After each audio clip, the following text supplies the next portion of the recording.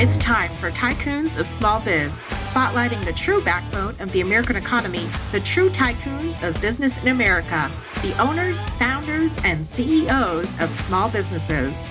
The show's hosts, Austin Peterson and Landon Nance, are registered representatives of Lincoln Financial Advisors Corporation, a broker-dealer, member SIPC, and registered investment advisor. The views expressed by your hosts, Austin and Landon, are not necessarily the views of Lincoln Financial Advisors. Backbone Planning Partners is a marketing name for registered representatives of Lincoln Financial Advisors. Now let's lean in as Austin and Landon connect with this week's Tycoons. Good afternoon, Tycoons, and welcome to today's episode of Tycoons of Small Biz. I'm your host here, as always, Austin Peterson, and joined by the best co-host in the business, Landon Nance, live from Las Vegas, Nevada, the Sin City, as they call it. We had a conversation earlier where somebody asked if I lived in Las Vegas as well, and I said, no, I don't sin nearly as much as Landon does. It's the right place for Landon. Well, that joke really landed. I know that there were people laughing when they listened to that. But listen, I'll tell you what, if this is the first time you're listening to our podcast, welcome. We're glad you're here. We hope you find some value here and some entertainment. We are a podcast for small business owners by small business owners. Landon and I are both small business owners. We also come from families, parents and grandparents of small business owners. We believe that the entrepreneur in this country is truly the backbone of the American economy. And so we put together this podcast and we've been hosting it for a little over a year and a half now.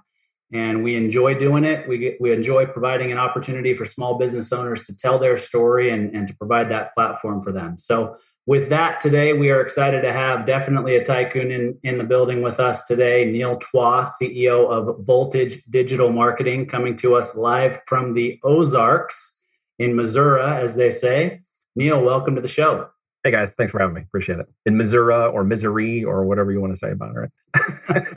And no, we're not any representation of the Ozark show because I get that question too. I haven't actually seen the show, but I heard I probably should since, it may involve my business at some day in the future. It is definitely entertaining. And Landon and I will be clear that the show Ozark does not represent what we do as financial planners either. New disclaimer. Yeah. Exactly. So Neil, before we jump into the business side of things and what, Voltage Digital Marketing does, we always like to have our guests tell a little bit about themselves personally. And, we've had kind of an intro call with you. We know a little bit about you, but our listeners don't. So, start from the beginning. Tell us where you grew up. Tell us about your family, kids, all that kind of thing. Okay, awesome. Yeah, I'll try to save the stuff that's only passionately interesting with my mom, and I'll try to get to the basics here. So I was asked earlier in the green room where, did I grow up? Did I come from Missouri? And the truth is, I actually came from Missouri. But I ended up in Oregon and grew up there and had a lot of fun. It's what I like to refer to as real Boy Scouts. Everybody talks about doing Boy Scouts and they go to the table and they do these little arts and crafts. No, we dug holes in the dirt and stayed out over the weekend and had to stay alive. That was Boy Scouts for me growing up. So as I got older and realized I wanted to get into more of that, I was going to head to military or go to school. I had a Y in the road. I wanted to go be a fighter pilot. That's really what I wanted to do. When I showed up to the recruiter office, I had Navy or Air Force on deck, and both of them looked at me and said, "You're 6'4", 250 plus pound man. You are not getting in a fighter cockpit." And I'm like, dang it. They're like, "You can fly these big C-130 Hercules or transport or whatever." And I'm like, I have no interest in doing that. So I went to college. Where I suffered an entrepreneurial death. I had a full ride music scholarship in classical and jazz, so my tuition was paid for. So I really didn't have a desire to pursue that. And so by year 3, when I realized I was probably going to be living in a van down by the river, it was time for me to change my degree or to get out of business. So I bailed out of college my 3rd year. Went off on an adventure. I'm not that old in terms of the world, but the internet wasn't a thing yet. It had just become a thing. And university, and it wasn't going to teach me what to do. So I went to the corporate world where then followed the money trail. And I basically applied learning and knowledge along the way, knowing at some point I was going to leave all that behind. I always wanted to do my own thing and knew that I would eventually be in the entrepreneurial game. I just wasn't sure. So I started a game server side hustle business. We had 20 game servers and about 10,000 people using voice over IP codecs because games at that point did not have it built in. I'm aging myself out of this conversation really fast. But we went along and we did really well with that. And I eventually worked myself into the top into Sprint, and I worked myself into IBM where I got picked up. It's been about 5 years. in IBM until 2007, and was doing human and machine language learning interface, artificial intelligence for the customer service world around search engines and other things, specifically for the mobile, high-tech, oil and gas industries. Got very involved in that and started my own hustle in 2007 as a management consultant. By that point, I already burned through one marriage. That was terrible. Learned what I shouldn't do in marriage, which I'm now successfully married for 15 years, I'd like to say. She has tolerated me this long, but I now have 4 beautiful daughters who are all born in 4.5 years. So we have a very busy household. We homeschool our daughters, have for the last 9 years, alternatives to education, as well as alternatives to business. We'll talk probably about more of that, I'm sure. But figured out I had a really good aptitude in online media buying and got very strong at generating leads for mobile companies, cost per installation and affiliate stuff like that. Before anybody had mobile, interfaces, Facebook and AdWords and this kind of stuff, we were uploading it in spreadsheets and just doing Hail Mary passes on our campaign to see what would work. And as it turns out, we struck gold in South Africa, of all places, with a series of mobile dating apps that really led to me understanding the physical product world, because we were doing a component of that with mobile. And then we switched into learning brand building, and brand building led to products, and products led me to a person who said, "Hey, did you know you could sell on Amazon?" And I had no idea you could do that. I said, if it's like eBay, I want nothing to do with it because I don't want garage sale crap and I don't want to hold the products and whatever. He said, no, this is even better. They take the products, they sell the products, they go last mile to the customer. You got to check this out. So that's very cool. Well, 9 years later, I am now a case study for Good to Great for Jim Collins. I'm a hedgehog in the market. I've stayed in the business of software development and product and brand building, specifically in e-commerce. And we focus on the FBA channel within Amazon. And we mature those brands, and then we take them out to mass market after that. Once they've matured on Amazon, they have real mass market appeal. So between family, life, and business, I'm, like you said, in the Ozarks, extremely busy on my property, 40 acres. Dogs, 4x4s, hunting, you name it. My other family members have moved out here. So between either the day or the week, we may either have a community or a compound, depending upon how you want to look at it. So now we're up to 65 acres and 4 homesteads out here in the country. And frankly, after being a city boy and living in New York and hanging out in Manhattan and all this stuff, I find myself actually in my soul loving the Ozarks and loving the mountains and loving the farm life and the everything we do out here on the homestead, from the ducks and chickens to the geese and the deer that were in the backyard before I came on this call. So that's a little bit too much about me. So there's definitely a lot to unpack there. The first thing that actually came to mind for me is my administrative assistant, Lindsay, her husband, Lance, is a fighter pilot, like a real live fighter pilot. And he's walked into our office, the office that Landon's sitting in there in Las Vegas in his flight suit. He walks in and makes us look like we're idiots. He even looks like Tom Cruise. You know what I'm saying? Like, it's like, what is going on? He's got the flight suit. He's got that look. What happened to the rest of us? That's the other part. They looked at me and were like, no, you don't fit the role, dude. Sorry. You don't fit the cockpit. You don't fit the role. It's like, oh, that's so sad. But yeah, I have some fighter pilot friends now who are former fighter pilots and are now commercial airline pilots. They go out and fly the big boys now, which is where a lot of them go, which is cool. But it wasn't my track in life to do that. And one of the things that's probably appropriate to unpack in all of that was the thing I didn't say. The cons. I obviously had trouble with business. Who doesn't? When you push the lines, and small businesses do occasionally have to push the lines to see where things are. And I went bankrupt once. It was a strategic call. We can talk about that a little bit because I always want people to see the pros and cons, and it's not all just green grass and all that stuff. You got challenges. It's the plate full of spaghetti. So let's be really honest, right? I crashed and burned a business that I leveraged too far into. And when I discovered the partners were leveraging their own version of the books, that's when things started to unravel really fast. And the lawyers said, you have a big choice to make. It's a strategic bankruptcy to indemnify you, which I'm glad I did. And that we got that all taken care of because later on the SEC wanted to take a look at things and I was out. So I had to reinvent myself. And that was a part of getting into that online lead marketing that really changed directions from the management and consulting side, and even patents and stuff I had on oil and gas technologies. They're probably some of the really cool technologies no one's ever going to hear about because they got buried. But that's the way it works in small business life. It is, and I think you're right. That's just as important. Maybe the most important thing that we'll discuss today is, how that happened, really, of course. and maybe things for people to watch out for. Yeah. But more importantly, I would say is, how did you rebuild after that, right? How did you go from there to where you are today? And the reality is, a lot of super successful entrepreneurs had the exact same issue that you had, right? Oh, very much so. Many of my friends have gone bankrupt multiple times. And I look at it and I'm like, well, how did you do that? And where did you end up too? Because I obviously don't want to ever follow that path again. And, it's really easy to say to somebody who's been down that path, well, you're a failure. Why would I ever trust anything you say after that?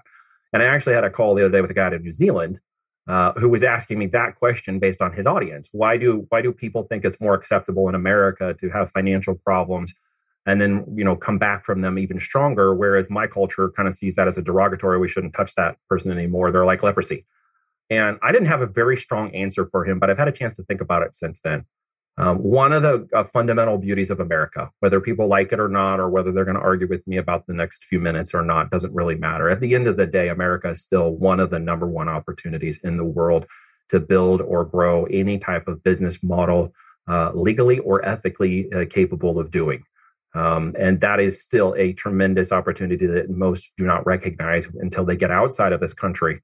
And learn about the troubles and difficulties that others have. So here we sort of wear it as Americans as a badge of honor that you've had some troubles, but you've overcome them and you've exceeded the expectations of yourself or others around you because you overcame those.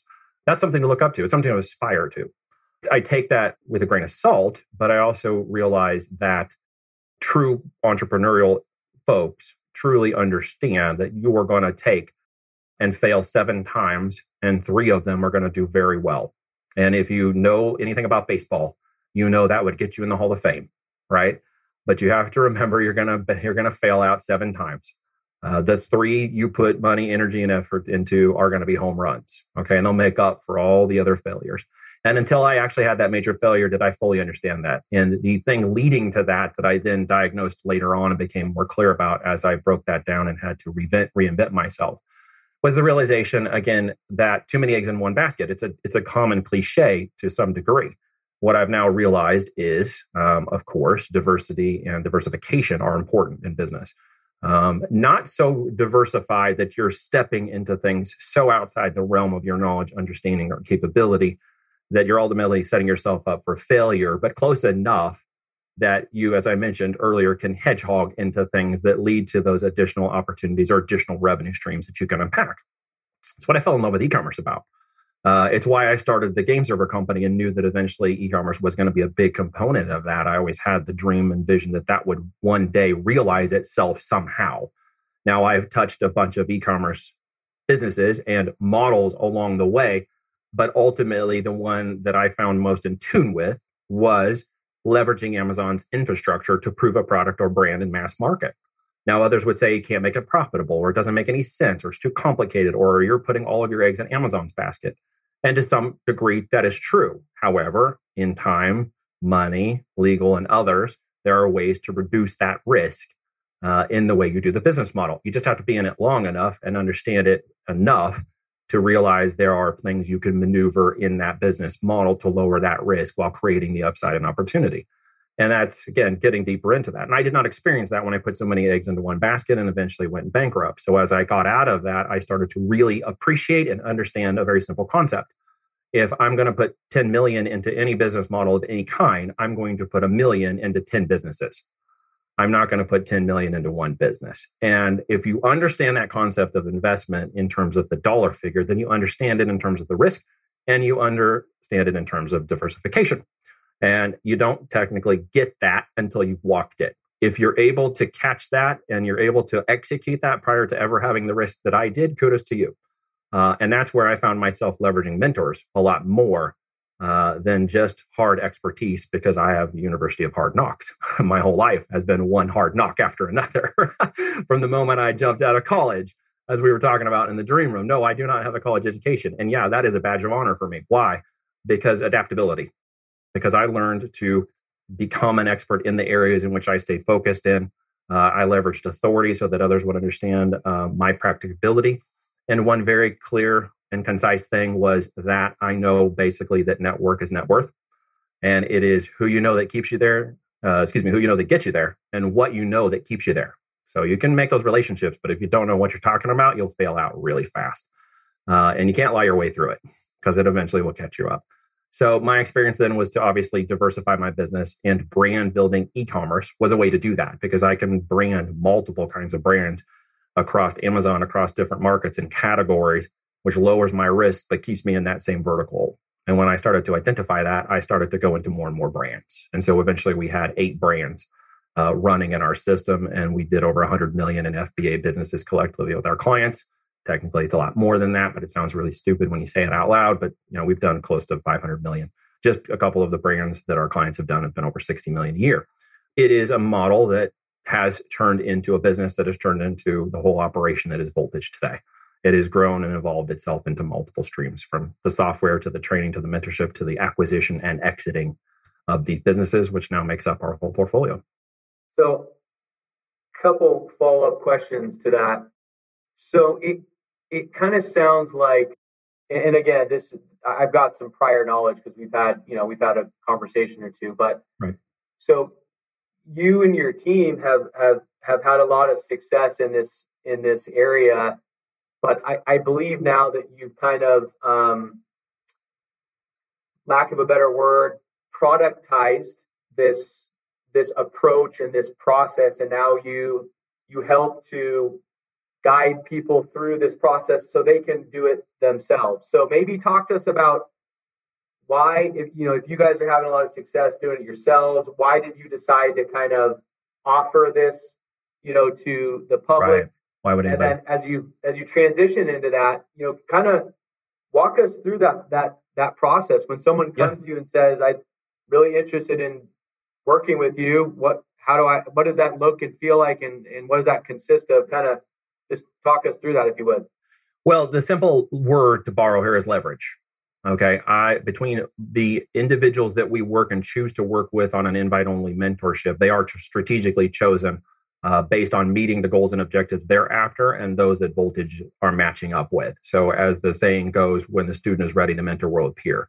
So as people then recognize they want this opportunity, they understand that my 9 years in this business has leveraged many ups and downs in the model, many recent changes with supply chain and logistics in the last 24 months, yet our businesses are stronger than ever. Why? Because we built redundancy and systems in place that would take the average person in 5+ years to do in $1 million. We can build the leverage of our infrastructure, experience, and knowledge, operate with them in a franchise-like capacity where we don't take ownership or profits from them, and then give them that hand up to go out there and do it even faster. That's a leverage that I can deploy for someone to get them results and ability to compete in today's marketplace. Whereas if they went at an individual level and tried to do it themselves, they would face a very strong uphill battle because the market has gone more competitive and the market has changed altogether. And as we've all experienced, e-commerce has taken a huge double-digit growth in the last 24 months due to certain things we won't say out in this call, but obvious opportunities. When there's bloods in the street, there are opportunities to be made. And right now there's a lot of blood in e-commerce for businesses who are lacking product knowledge or supply chain capabilities to keep up with demand. Demand is obviously there. Money is there. Supply chain is lagging a bit. So those who have supply chain are meeting up the other two just fine. So we give that opportunity for people to come in on a very limited basis, only so many people at a time. It gives me the opportunity to leverage their time and our time so that I don't have to work 200 hours a week.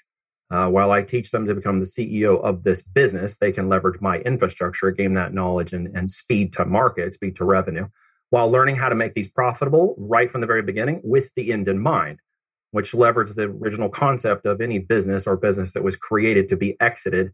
A business was a short-term entity. It was never meant to work in perpetuity. I know you guys know that.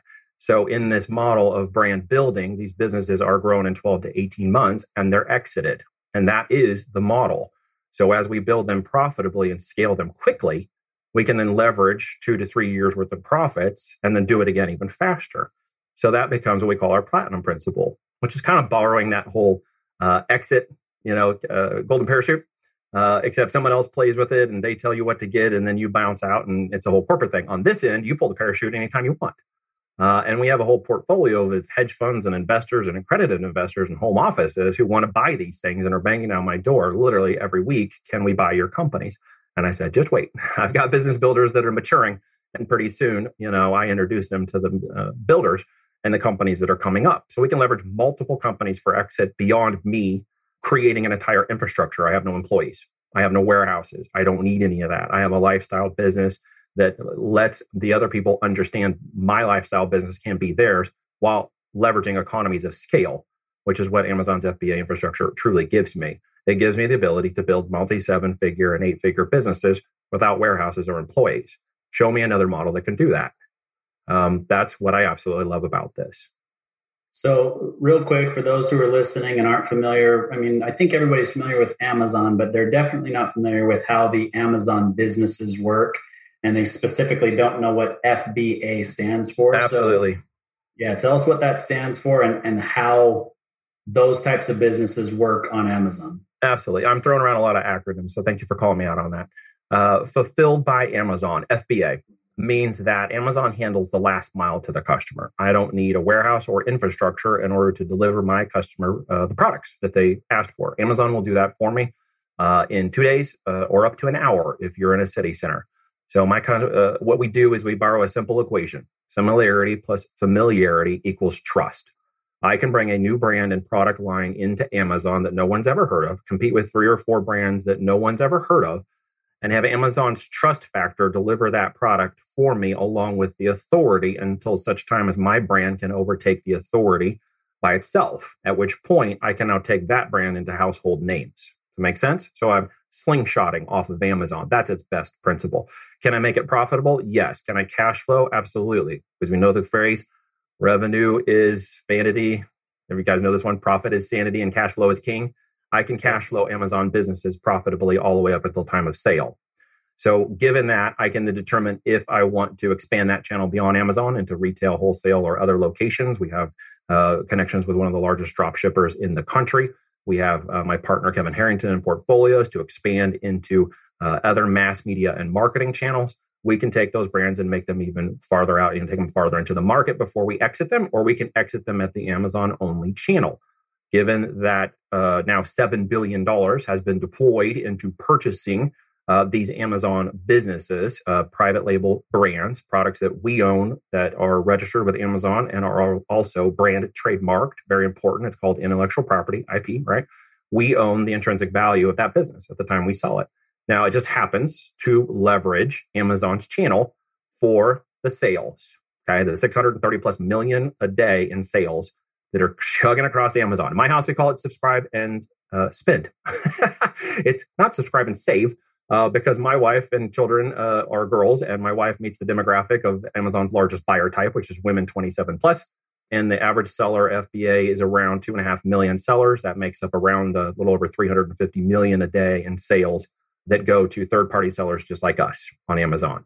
So it is a small business opportunity for those individuals who want to get out there. What I typically find, and this is the big gotcha, Austin, in the back end of that question, is that those who are considering this a side hustle or a hobby business will ultimately never see it reach the fruition that they want it to be. There has to be some time appropriated to it. There has to be capital deployed to it. There obviously needs to be an understanding of how do you reach people in that market with a brand they've never heard of before and get them to trust your brand above somebody else's. So there's some definite marketing and strategies that we take into effect here. But let's not forget, it's a giant search engine of products. It's like a Google of products. And they sell things to all people in 30 seconds or less. That was Bezos' mantra, and he hit it. And they're selling all kinds of things. Now, one of the things we don't play is in the mosh pit of Amazon, as I refer to it, which is where you see all this anxiety and crashing, and you don't want to go down because there's a crazy looking guy with the tattoos on his arms going around beating people up and knocking over women. So we don't play around down in the bottom of the mosh pit of Amazon, which are prices usually $30 or less, where it's thought to be that if I'm a bestseller or what's called an Amazon choice, or my product reaches some high-end visibility within Amazon's main website pages, etc., then I'm going to make a lot more money. That's actually a race to the bottom. Most people don't understand that. So we play in products and brand affinities that are $50 to $300 in retail price, typically average around $100 in retail price, and usually have profits between $35 to $50 in gross profit on those units. That gives me the capability of paying myself making it profitable and buying up as much of that customer traffic from my competitors inside of Amazon as I can afford. And when I do that, I will absolutely dominate their brand. And it just takes 4 to 6 months to do that. And once that's done, they can't catch me because they can't launch another product in which they can come back and redominate me because I am now at the top of that market. And as I do that, it isn't about moving 3,000 units a month. Everybody thinks that winning is how much product you move. It's a big misnomer. If you go watch Google and YouTube's and you go do search anything around this product, it's all about how many units you sell. I couldn't give a flying bleep about how many units I sell. It's about how much profit I make per unit. That's all you should care about because that makes the profitable brand. That makes a profitable profit and loss statement, the P&L. That's all I care about. And if I'm going to compete in the marketplace today, I'm going to buy all your customers and they're going to love my product. And they're going to stay with me and they're going to buy 2 and 3 more of my products, which we refer to in the marketing world as customer lifetime value. And that customer is going to produce between $500 to $1,000 a year in revenue for me per customer. And 90-day run rates and cash flow, annual run rates have to meet those objections. We run it like a business. When it reaches those metrics and numbers, people are willing to pay 3 to 4x EBITDA for those businesses on a single Amazon channel. And there's a huge market for that. And it's very profitable. So the leveraged infrastructure gives us the buyers. It gives us the ability to scale without warehouse employees or overhead. And it gives us that ability to prove that product and brand name when no one's ever heard of it. So one of the things that you mentioned, and sorry if I cut you off there, Landon. Oh, you're okay. Go ahead. You talk about there's just a handful, when the student is ready, the mentor will appear, that sort of thing. So obviously there's the importance of having a person or a group of people, a team that is going to do this with you and that can put in the time and put in the effort. And it's not a side hustle, but you're really committed to this. Yes. But the other side of that is the product itself or the line of products. Correct. So talk to us about that. Do they typically come to you with a line of products? Are you matching them with a product? How does that process work? In our world, we call that what the hell to sell because it's the first question that everybody says. Back once upon a time on one of my first ever coaching calls, after we've made a couple of stores successful, we got approached by people. I know it sounds cliche, but family and friends were like, hey, what the heck is going on? So we showed a few people and I got on a call one time with this guy. I go through the whole, mind mapping thing. We go through the whole train your brain exercise. This is about a 20-minute effort to help him, build a little brain video, a little mind video of what's actually supposed to occur when he, gets the concept of a product that he can sell. And I remember very succinctly, we get through that and I asked him, what do you think? He goes, okay, I understand all that, but what the hell do I sell? So to answer that question has become the forefront of literally everything we've done. It always starts with the product, as I mentioned earlier. And how do you identify a product that you can sell? Let me take you through a little mental exercise so you guys can kind of see one of the ways we've overcome that. If you are a buyer on Amazon, and I suspect you are, if you have a woman in your life who's 27 plus, could be a significant other, a girlfriend, could be a friend you can name, could be your wife, could be you. When you look at your 90 days history of purchasing on Amazon, there is a product that I will give you a 99% guarantee that you can sell profitably, and build an entire brand on. You just did not recognize during your purchasing what exactly the solution was you were trying to solve with that product. And you did buy it for a solution. If you were to go back and look at all those products and then start to evaluating, well, why did I buy this pencil set? Or why did I buy this little widget? Or why did I buy that supplement? Or why? There was a solution-oriented purchasing behavior. Now, emotions may have kicked in to some degree, but the solution component of it was in there somewhere. You wanted to solve a problem for yourself, a family member, a child, or some other thing that drove you to buy that. Now, here's one of the things you might have thought you were actually doing when you purchased and go back and look at those products from the last 90 days inside of your order history on Amazon.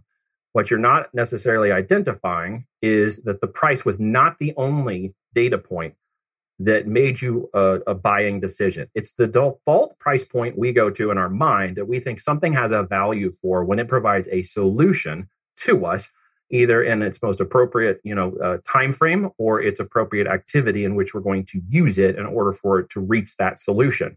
Could be the shoes that eventually help us run the 10K when we've only ran a 3K. Could be, the weight loss pills that are going to help you go, or the fact that you're going to bulk up because you're too skinny, or whatever it is, it's solution. It really gets down to realizing there's a whole solution-oriented group of buyers inside of Amazon that are not all price-centric, just like they aren't anywhere else in any other brand-driven market. What you need to look at is, why did I purchase that? Was it more brand-driven than emotional?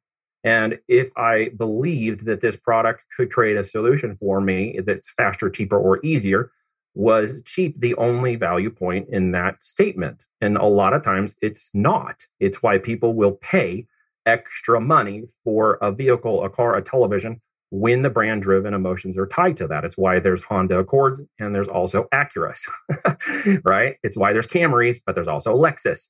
So we build products that are solution-oriented, right? I mean, if you got a hurt tooth and it's killing you and it's gone into your head and you woke up the next morning, are you going to call the doctor and he's going to say, sure, that's 1 hour, sir, and we'll get that whole thing done in an hour and it's $300? Are you going to go for that? Or are you going to say, what else do you got? And he's going to say, no problem. I'll have it out in 5 minutes for $500. Do you want that solution? You're like, heck yeah, get that thing out of me. 5 minutes, $500. Let's do it. Not everyone is geared towards just price. So we have exercises beyond the one I just told you to show you how to go after those higher level affinity customers in Amazon. You may only move 250 to 750 units of that product a month, but it will be a profitable revenue stream. And as you hedgehog into that brand and you continue to solve, the solutions for that person, you will find they will buy 2 and 3 other products from you. You will understand they bought those products from you. And instead of paying for the $29 Chinese cheap bike seat that hurts your butt when they go riding, they're going to pay for the nice gel one with the pad on it that would take up the back of Pikes Peak and doesn't crunch and munch your goodies. Because they have. Then they'll buy the $250 or the $1,000 panniers, and then they'll buy the bigger bike helmet, and then they will pay more money for the solutions that solve their issues. Okay. So if you could go back and picture that, if you can go back and go through your list, you will find those products, and almost guaranteed you bought from a third-party seller. You just didn't realize it. You put it in the hands and money in some third-party seller, maybe like me, who have bought those products in the past. I actually ran into one of these ladies in a Las Vegas airport, which is funny, because I noticed she had some tea towels, and I looked, and from a distance, I'm like, wait, that might be one of the products we're selling. And I went up to her and asked her where she got it. She said she got it on Amazon. And I said, oh yeah, what was? And she named the brand. And I said, oh, that's my product. And the look on her face was like, what? She didn't recognize that it came from a third party. She thought it came from Amazon. And that is a leveraged opportunity that everyone can take advantage of. And we show people how to do that. We validate the products to ensure that they launch with a profitable product. I will not let my people under my mentorship go the wrong direction. If I had had a mentor back previous to the bankruptcy situation, I guarantee I wouldn't have gone bankrupt. They would have stopped me from walking off that cliff. And I didn't have the luxury of that at that point. And now I understand the value of it greatly. Real quick, if you would, because as you were saying that, my wheels were kind of spinning. And, when you're helping somebody launch a new product, mm-hmm. and it sounds like the entire premise behind your methodology is the profitability per unit, as opposed to mass units. So a little bit more focused on quality versus quantity. I don't know if that's the right way to put it. That's a simple way to put it. Okay, got it. So they say, okay, this all sounds wonderful, right? But how do you explain to them, or how do you give them the confidence that what you are proposing is actually going to be profitable? So, do you build models so that they can wrap their head around the financials, or how do you get them to this place where they're like, okay, I get it. Now I understand why you're saying this is going to be profitable.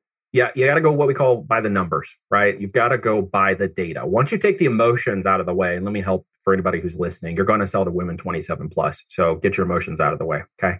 Brand designers are going to show you how to do the women 27 plus brand demographic. So we'll get that out of the way. When it gets down to it, it literally runs the business by the numbers. If the product does not meet the criteria of 3 profitability metrics, you don't launch that product.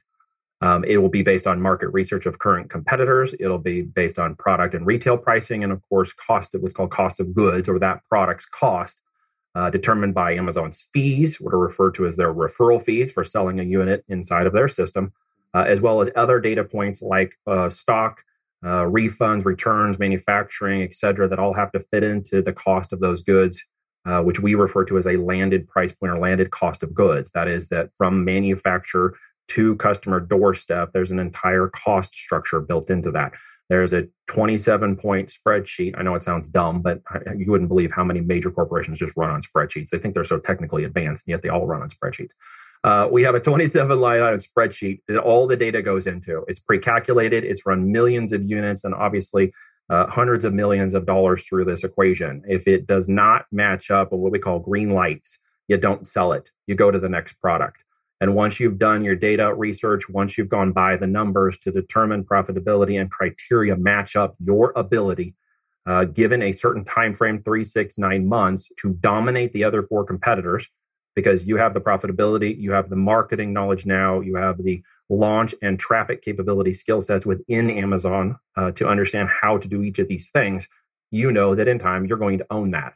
You're going to own that spot and you're going to continue to launch products. Here's a little pro tip. The more products you put on Amazon, the more money you make. And the difference is once I drive those products into my vertical, I know that every time I do that, my customer avatar is looking for one of those products already on Amazon. I'm simply putting my product in front of them, which continues to build more and more trust with them. So again, to be very clear, it's a numerical driven model. It is a data-based model. And since 2014, we collectively, between myself and my clients in our software, have launched over 60,000 FBA products. We have a ton of data.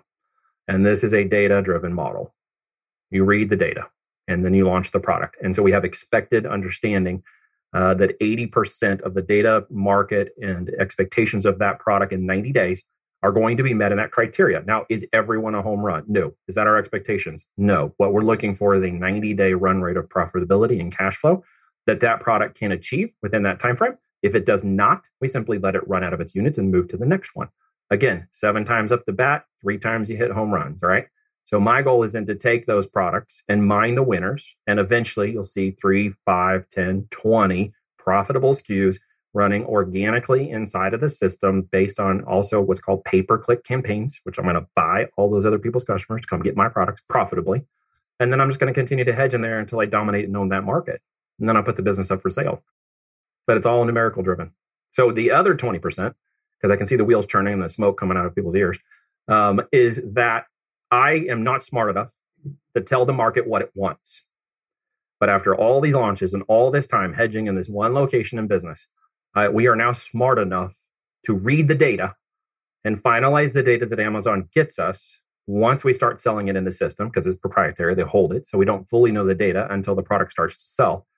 Then we make very smart data-driven decisions, almost the same way across every niche, every product. It's the same process. Everybody thinks they're specifically unique, and this is something unique. I'm sorry to say it's not. But when the numbers are driven, it doesn't matter if it's fuzzy bunny slippers to grandma or an oil wrench to Bill down at the local car shop. It's going to run the same data numbers, right? It's going to run the same numbers. At the end, I don't have to be passionate about the products. I have to be passionate about making it profitable and solving the customer's solution that makes them happy and passionate about those products. I put myself in the driver's seat of the business. One quick follow-up, and I'll pass it over to Austin because I know he's got a follow-up question himself. Sure. How important is it for, I don't know what you refer to them as, if it's your client or customer or your partner or someone that does this with you as you guide them along, but let's just call them your client. So sure. How important is it for your client to actually buy into and believe in the product? For example, let's say that I was your client and you had helped me to come to the conclusion that we were going to, I don't know, we were going to launch a $80 foot massager. And I said, hey, that sounds great, but, my grandma had a foot massager and it gave her a heart attack, and I hate foot massagers and I would never touch one and I want nothing to do with them. So I don't know if that has any relevance or not. I'm just curious if that is something that is talked about when you're helping people to launch these products, that it is something that they actually believe in and would use and like and so forth. No. Pure and simple. No. Yeah. No, it really gets down again, fuzzy bunny slippers to grandma. Obviously, we're going to provide a great product because we can't charge the prices we charge without a great product. At the same time, Amazon has a simple commandment list. It goes like this: thou shalt not mess with reviews. And the second one says, refer to number one. So when the product is bad, your customers will eat you alive. So you must create a good quality product that isn't going to kill grandma when she's just trying to massage her feet at the end of a long day going back and forth to the buffet. So what we want to make sure is the products obviously are good, the reviews come in good, and the products are that we're passionate about. We're passionate about creating great products to ensure the integrity of the brand. It's very important. But I don't need to be passionate about a foot massager. And for every product out there, someone's won the Darwin Award. Okay. At the end of the day, someone has killed themselves on a massager, and everybody wonders how in the hell did they strangle themselves on a rope in a massager while driving an RV down the road? I just don't understand how that happened. But that's, so we have to be careful with that. But yeah, the simple answer is no. I am passionate about building a great product and brand that others will get behind and understand, feel an emotional attractiveness, tell their friends, come back and leave a great review, and get a great experience that solves the solution that they were originally looking for when they purchased it. All right. So I've got kind of a follow-up that's similar to what Landon just asked, but sure. I'm going to frame it a little bit differently. So, you say that the main demographic on Amazon, and it's not just that you say it, it's just, the statistics back this up, but the main purchaser on Amazon is a 27-year-old or older female, right? Yep. I'm not female. Yep. But I also buy stuff on Amazon.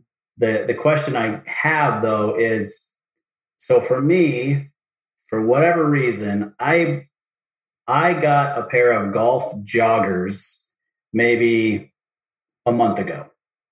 And they are the most comfortable pants out there. And I spent some time on Saturday looking on Amazon for more of these golf joggers, and are there different brands, and do I want this exact brand, and all those sorts of things. Now, we do know that there are plenty of women who buy clothes for their husbands. So launching a product that's a male product and catering it to your advertising or whatever to women is probably the direction you would go, would be my guess. But is that,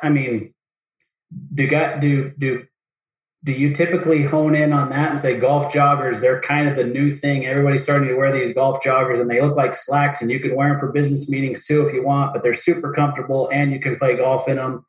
And then we're going to say companion product, companion product, companion product. And that's how you build it out, but you're still gearing it towards that 27-year-old female? Yes. Because some of that's the secret sauce. You're just asking a secret sauce question, and we're not McDonald's, so I can't give you the secret sauce. No, in all seriousness, though, you're looking at the golfer shorts, but you're slightly different. Typically, all the data online, this isn't just me, shows that men typically have more of an analytical decision-driven model. And you may be looking, if I'm not correctly, mostly at price points and whether other men sort of like that price, and reviews are sort of there, but you're mostly just kind of price-driven. That's a typical male demographic for buying. Women are typically more emotional. They're gift giving. They're thinking of others a lot of times. They're thinking of their family. They may be thinking of you and going, I don't want him to buy the shorts that are going to embarrass him. He might look good in the plaid, even though he doesn't think he does. So I'm willing to spend the $49 for a birthday pair of shorts that I'm going to give him as a surprise. And he's just going to love them and show them off, where you're thinking, no, the $29 ones would be okay. If they tear, I'll just get another one. So we're very different in that driving and appeal. Ken, you obviously, I see you laughing because I'm right, am I? To a degree. I may not be 100% right, but I'm pretty over the target. Men do buy stuff, absolutely. But their decisions and emotional as well as justifications are very different. And that's what I'm getting down to. Women will buy most of the stuff for the home and the family, and therefore they spend about 10 times more than men do in terms of products that are for everyday use and consumption. Now, men will typically buy the bigger products or the larger things, or the women's like, I don't know, pick whatever TV you want. You're like, yay! And you go out and get the, $8K, $8,000 television, and then you hear it. Women are typically like, well, we don't need that television. This one's going to be just fine. The kids don't need to watch it anymore anyways, because they're already tube heads and they come home and all they do is turn the television on and blah, blah, blah, blah.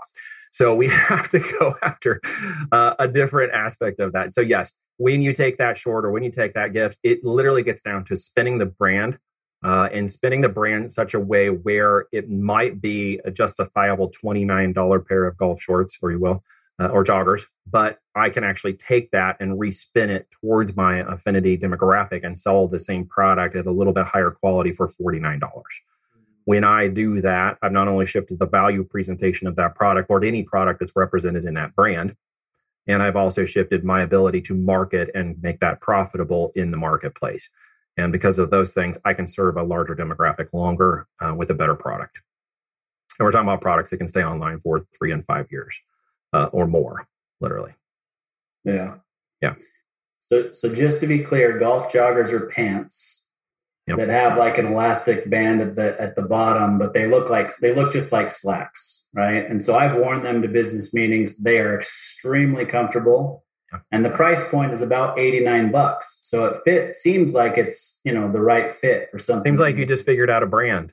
Now we just have to spend it to the avatar. Austin will be launching a high affinity brand of pants. There you go. Yeah, only clothing. I wouldn't go. They're going to be launching their golf Amazon store here pretty soon. Golf Amazon store, absolutely. That's a lot of opportunity. But yeah, I understand where you're going. It literally gets down to the thing at the end of the day that people get caught up in the mechanics a lot of times about how this kind of business on e-com works and think that there's some magical push button component of this where if I just push more buttons, I'll make more money.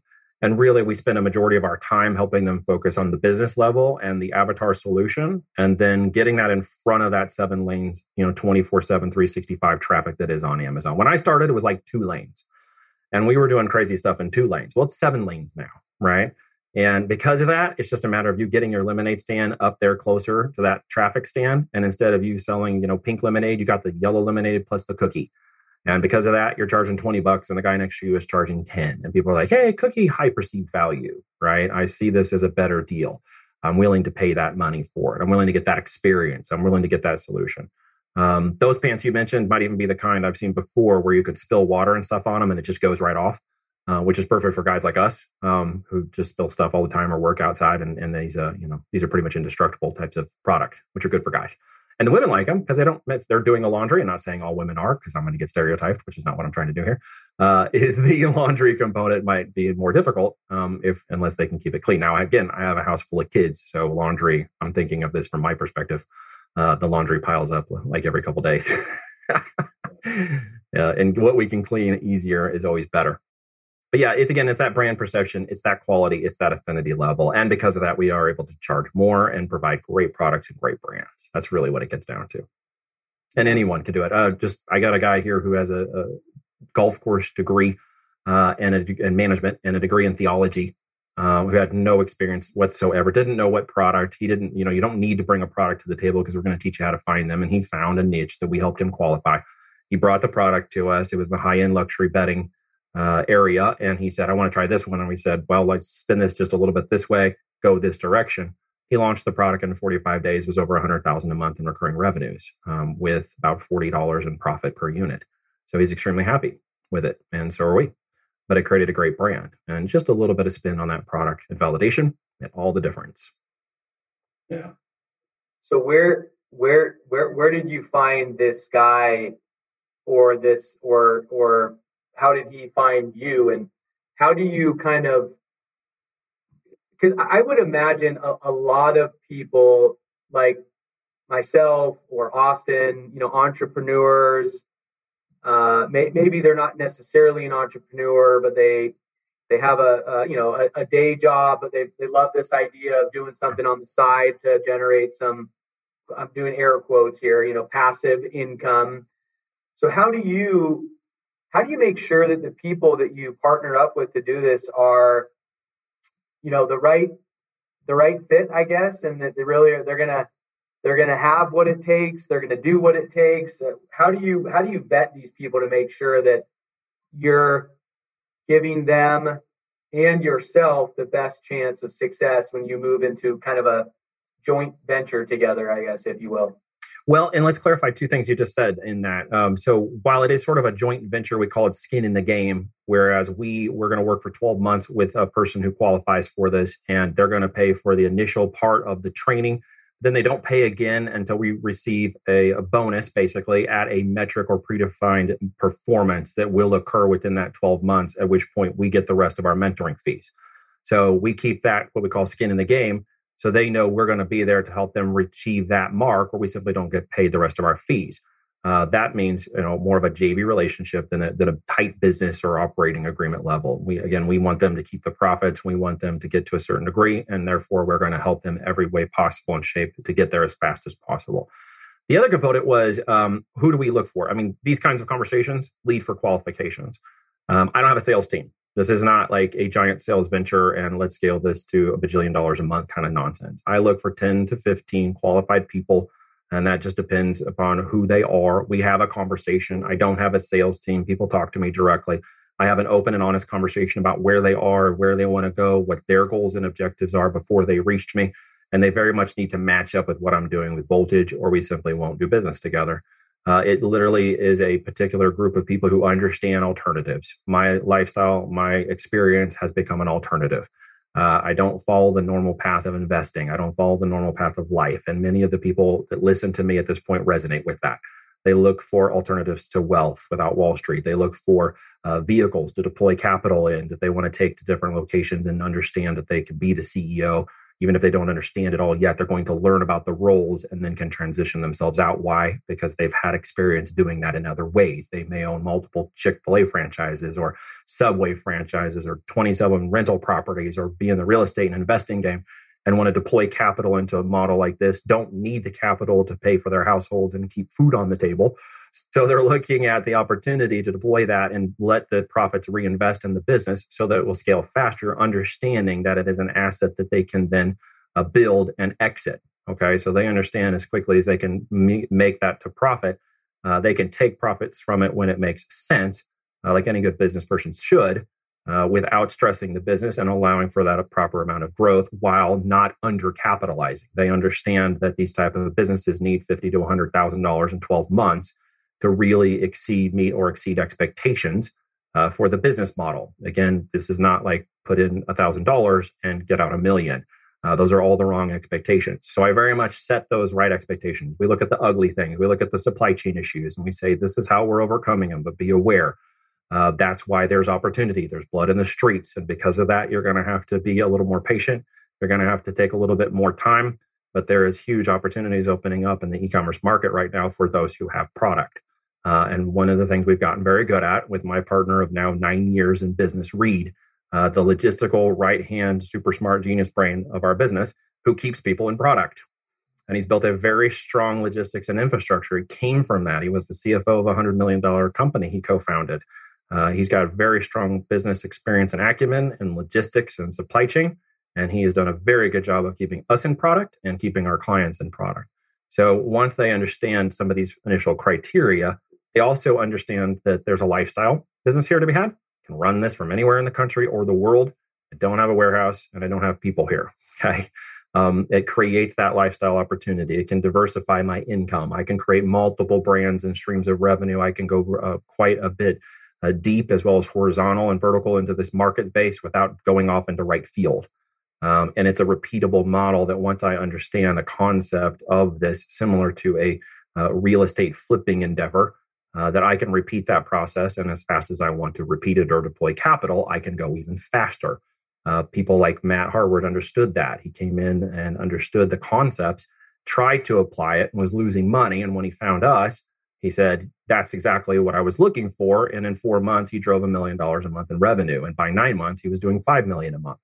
He understood the market and the operations. And 5 years later, it's a $200 million a year company that just hit 337 on the Forbes Fast Inc. And now he's exiting that business as 9 figures.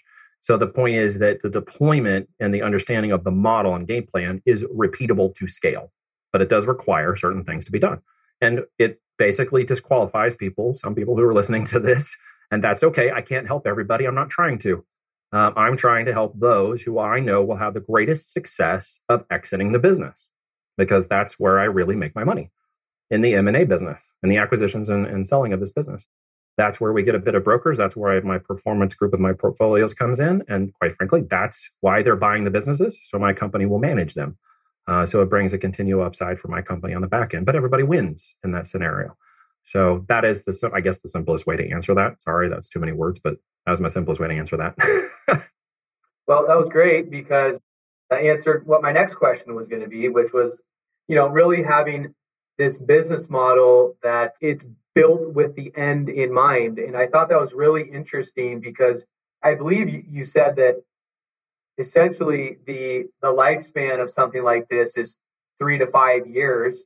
Correct. And I found that to be really interesting because, immediately I thought, well, if you've got a great brand and a great product and a great customer base, why couldn't something like this last in perpetuity? Could. But I think that's you guys know as well as sorry to cut you off. There's a little delay. The simplest answer is money is worth more now than later. It's called inflation, right? We all understand this concept. And by the time I exit this business in 18 months, I could make up 2 to 3 years of profit instead of waiting for 2 to 3 years. I get that cash now. What can I do with that cash? Either redeploy it into a new brand or another model, or go buy a franchise over here, or do whatever I'm going to do with it. But I can put those soldiers back to work as quickly as possible. And I can do it 2 or 3 years ahead of waiting. So again, cash flow is king in these businesses, and they can be profitable as you grow them to exit. Now, the concept here is a one and done. Not to cut you off, but it was getting to the concept of, well, I do this once and I'm done. No, the whole business model is how many times can I do this and how fast can I do it? And can I build a system myself off the knowledge and execution of this one time to replicate it 2 or 3 times in the next 12 to 18 months? And the answer is yes. The answer is you can build those. And once you know the brand and you know the capital and you know your avatar, and you sell the business without a non-compete, you can go right back into the business model and redeploy your competition same way into that vertical. Because there are 4 or 5 other brands, you can go right back into that same market and do it again. But you now have the capital, knowledge, and experience to do it a lot faster. Does that make sense? Yeah. So that's really the simplest. There's a financial and a motivation interest to do this. It's the same way of going out and getting multiple, Chick-fil-A's and multiple businesses. Most of those, you have to get multiples of them to actually see the passive income really turn into something. But by the time you get to 2, 3, 4, 5 of those, now you're really seeing the kind of cash flow and expectations you might have had. It won't come in the first franchise. But the beauty of e-commerce is that you can launch this positively, you can launch this profitably, and you can exit it profitably before you even start the second and third one. And what I'll do with most of my builders is, as we put that out to portfolios and we're saying, hey, 3 to 6 months, this business is coming to maturity. I'm starting to socialize on their behalf and negotiate with them on their behalf as what I do for them, is that, hey, it's time to start another business. Go out, ramp that next business while you're selling the next one. Go ahead and start to get your assets and your production and roll. And as soon as we exit that next one, you'll have the next one, plan B coming right up behind it. And most of them, there's like 3 or 4 people right now that are in the process of doing that because they're going to be taking their businesses out to exit soon. So really, again, understanding that the model of repetition and the speed at which the market is now moving and the multiple digit increase of the adoption of e-commerce in the last 24 months in a market that is 6.7 trillion. But Bank of America and Forrester Research have stated here about a couple months ago, and you can go look this up and verify it, that they're projecting 23 trillion in offline assets coming online by the year 2030. So e-commerce is just beginning. It's just getting started. And the final thing on that point, there is no scratcher's mentality. I call it my lottery mindset mentality. Okay. I see Austin laughing. That is not just because I showed up. It's not Field of Dreams, right? It's not just because I showed up, this thing's going to happen. You have to put in the work. You have to put in a bit of time. But time relative to other things may be more appropriate for you. I usually ask people to take 10 to 15 hours a week to dedicate to this. That means 1 week you may be 25 hours, next week you may be 5. But you're going to do an average of what it takes to get that going. But you're going to see exactly what path to walk. You're going to understand the brands we failed at. You're going to understand the lessons we've learned to avoid. The markets inside of Amazon you shouldn't go to. Hint, don't go into electronics. I'll tell you the rest of them when you become a client. And the rest of those are ones that literally I'm taking you to Gold Mountain over here and I'm showing you just go mine right here. Stop asking questions. Just keep digging. And not over here to Dry Gulch where you see all the poor little Amazoners and e-com people out here with their Shopify stores or whatever dying because they can't get anybody to come find their product or they can't find any product or they don't have anything to sell because it's just fighting over scraps. Listen, you got to go this way. Experience says you got to go this way. And I have skin in the game. I'm not going to set them up for failure. What good would that do, right? I have a 3-letter last name. You can Google me. I challenge you. You will find me and TWA Airlines. What you won't find is a bunch of bad reviews, scam sites, YouTube videos, and people being like, "Neil took my life savings and I hate him." And mainly because I talk to everybody and I qualify them on the right expectations. Just because you show up doesn't mean you get to be a part of it. I'm really looking for the right people. that's simple enough. Yeah, well, we are very much out of time, Neil, but wow, just a cool conversation. Your business and your model and your approach is just cool, and it's unique, and sounds like you're doing some great things. So we certainly look forward to following your continued success. And for people that might want to link up and pick your brain, become a client, have a conversation with you, what's the best way for them to do that? Well, like I said, you can Google my last name. That's pretty simple. I can't hide. If you're doing your due diligence, you'll probably do it anyways. You'll find my LinkedIn. Check it out. Check my referrals. See who I'm connected to. I got some great people. And then you can go to voltagedm.com, VOLTAGEDM, digitalmarketing.com. Check out what we're doing there. There's a free little video, about 48 minutes, that I did with Kevin Harrington. It talks about the business model in detail and the a lot of things we talk about today, but in more succinct with some really cool little bullet points that you can check out.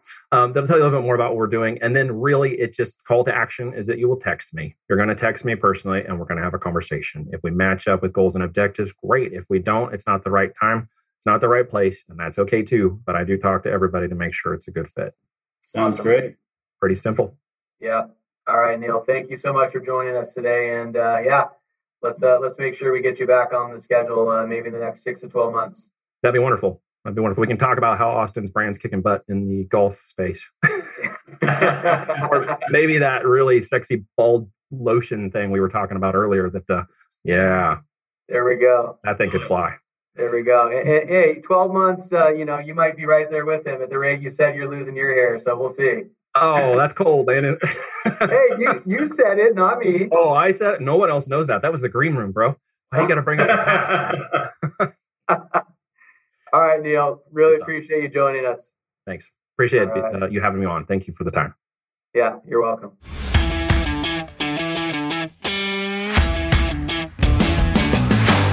You've been listening to Tycoons of Small Biz, proudly hosted by Austin Peterson and Landon Mance.